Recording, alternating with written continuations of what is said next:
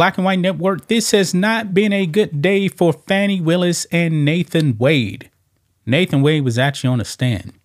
It did not go good for him. Even MSNBC was saying, yeah, Fani Willis is in a whole bunch of trouble. She's going to get removed from this case. The charges may actually be thrown out. Astonishing. Guys, we need to talk about Fani Willis because she actually got in front of the judge. She was actually giving her testimony. And boy, it got wild. Wild, okay? Now, Fani Willis, we've seen her out there going into the black church, screaming racism, right? Yeah, she was pretty much doing the same thing on the stand today, guys. I mean, she's getting grilled, man, and her only excuse is racism. Astonishing, right? Absolutely astonishing. We got a clip of Fani Willis, guys, and she has a complete meltdown. You guys are not going to believe this here. So we're going to be getting into that, guys. Make sure you guys like this video, subscribe to the channel, become a channel member. Remember, live stream every single Friday. We're going to be having one tomorrow. Just starts at $5 per month. If you're watching on Rumble, click the join button, get access to the same thing. Let's get into this, guys. So right here, let's start off with this clip here from MSNBC. Check this out. Fani Willis should consider removing herself. It's getting ugly. This is actually from MSNBC. Let's go ahead and watch some of this clip, guys. And with me here in Washington, Chuck Rosenberg, former U.S. attorney and senior FBI official. He's also an MSNBC contributor. Chuck, we've been watching Nathan Wade, who Fani Willis hired to basically be the managing partner, if you will, of the prosecution. And his assertion and hers that their relationship, their romantic relationship that they had previously denied, started after he had begun working for her. There's conflicting testimony here, though, from a former associate. Yeah. Yes, that's exactly right, Andrea. There is conflicting testimony. A woman named Robin Yurti testified earlier this morning that she had been close friends with Fani Willis and that she observed that Ms. Willis and Mr. Wade had a romantic relationship. And she described seeing, sort of the things that you might see when two people are dating, affection. Contrast that with what Mr. Wade just said on the stand, which was that they did have a romantic relationship, but it did not start as early as Ms. Yurti said it started. It started, to your point, after he was hired by the district attorney on a contractual basis to work on this case. So what does that mean? You have two different stories, X and not X. And now the finder of fact, the judge in this case, is going to have to make a determination based on testimony, on credibility, on his assessment of the witnesses, and perhaps on other witnesses yet to come. And so far, he's been questioned by Michael Roman, a co-defendant of Donald Trump's attorney.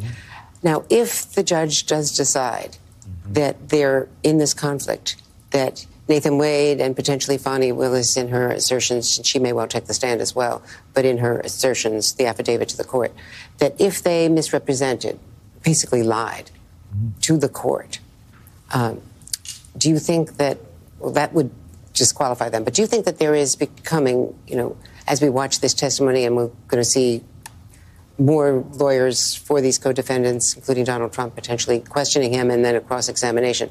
But if it's determined that they have apparently misled, even before the judge rules in this case, do you think we should reach a point where, for the interest of protecting the trial, the entire Fulton County trial, that they should voluntarily step aside? So it's a great question. So this is not going well for the state. It could turn out okay, and it might turn out worse. But I think a district attorney, a U.S. attorney, a prosecuting official has a special obligation to the case. In fact, I had grabbed some language from a 1935 Supreme Court case. I used to keep this excerpt from Berger v. U.S. on my desk when I was a prosecutor, and when I was the United States Attorney. I'm not going to read all of it, I promise, but I just wanted to read a sentence. The prosecutor is the representative not of an ordinary party to a controversy, but of a sovereignty whose obligation is to govern impartially, and that obligation is as compelling as its obligation to govern at all, and whose interest, therefore, is not that it shall win a case, but that justice shall be done. Prosecutors have a higher obligation. It's not personal. It's not egotistical. It's not about you. It's about the office and the pursuit of justice. To your point, it might be appropriate for Ms. Willis to consider removing herself from this case now and turning the reins over to a senior official in the district attorney's office and let him or her handle it. Because this is getting ugly and it's getting messy, and my guess is it's not going to get better. Wow. So you heard that right there, guys. I don't think she's going to drop out. She's not. Fani Willis, guys, by the way, had a meltdown on the stand. A meltdown. She was asked a simple question. I believe, did you have any contact with Nathan Wade in, I believe, 2020 is the question. And then she melts down. She goes full race card here, guys. Watch this. You're not going to believe this. Last area, briefly. Yes, sir. You had contact with Mr. Wade in the year 2020, correct? I had some contact with Mr. Wade. Would you explain when you say some contact? Please tell us, talking about 2020. I had some contact with Mr. Wade in 2020. One of the reasons your allegations are so preposterous, or Ms. Merchants that you have joined, is... Ma'am, I didn't ask you about the allegations. I asked you about your contact. That's all I ask you. Yep. Okay? I appreciate that you want to say something. But I'm interested in, did you have contacts with Mr. Wade in 2020? And your answer so far has been yes, correct? Very limited contact because Mr. Wade had a form of cancer that makes your allegations somewhat ridiculous.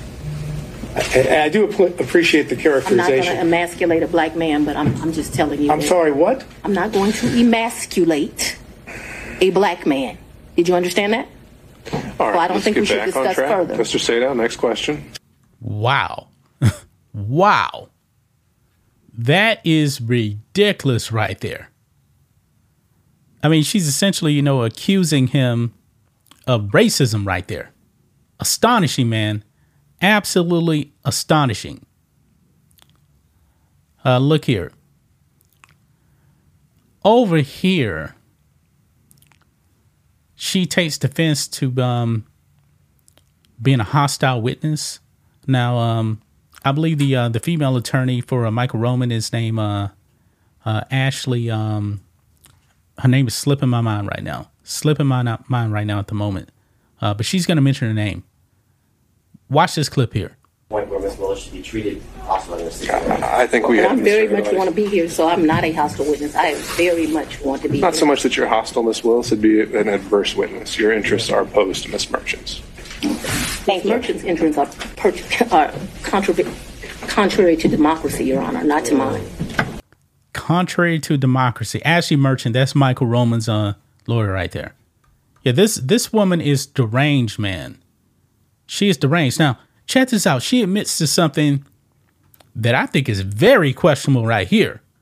Talking about the first campaign money that she received. She actually admits to keeping some of that money. Yeah. Look at this. Whole life, when I took out a large amount of money on my first campaign, I kept some of the cash of that. Like, to tell you, I just have cash in my house. I don't have as much today. Wow. You saw that right there, guys. Things are not going good for Fani Willis, man. It is not going good for her.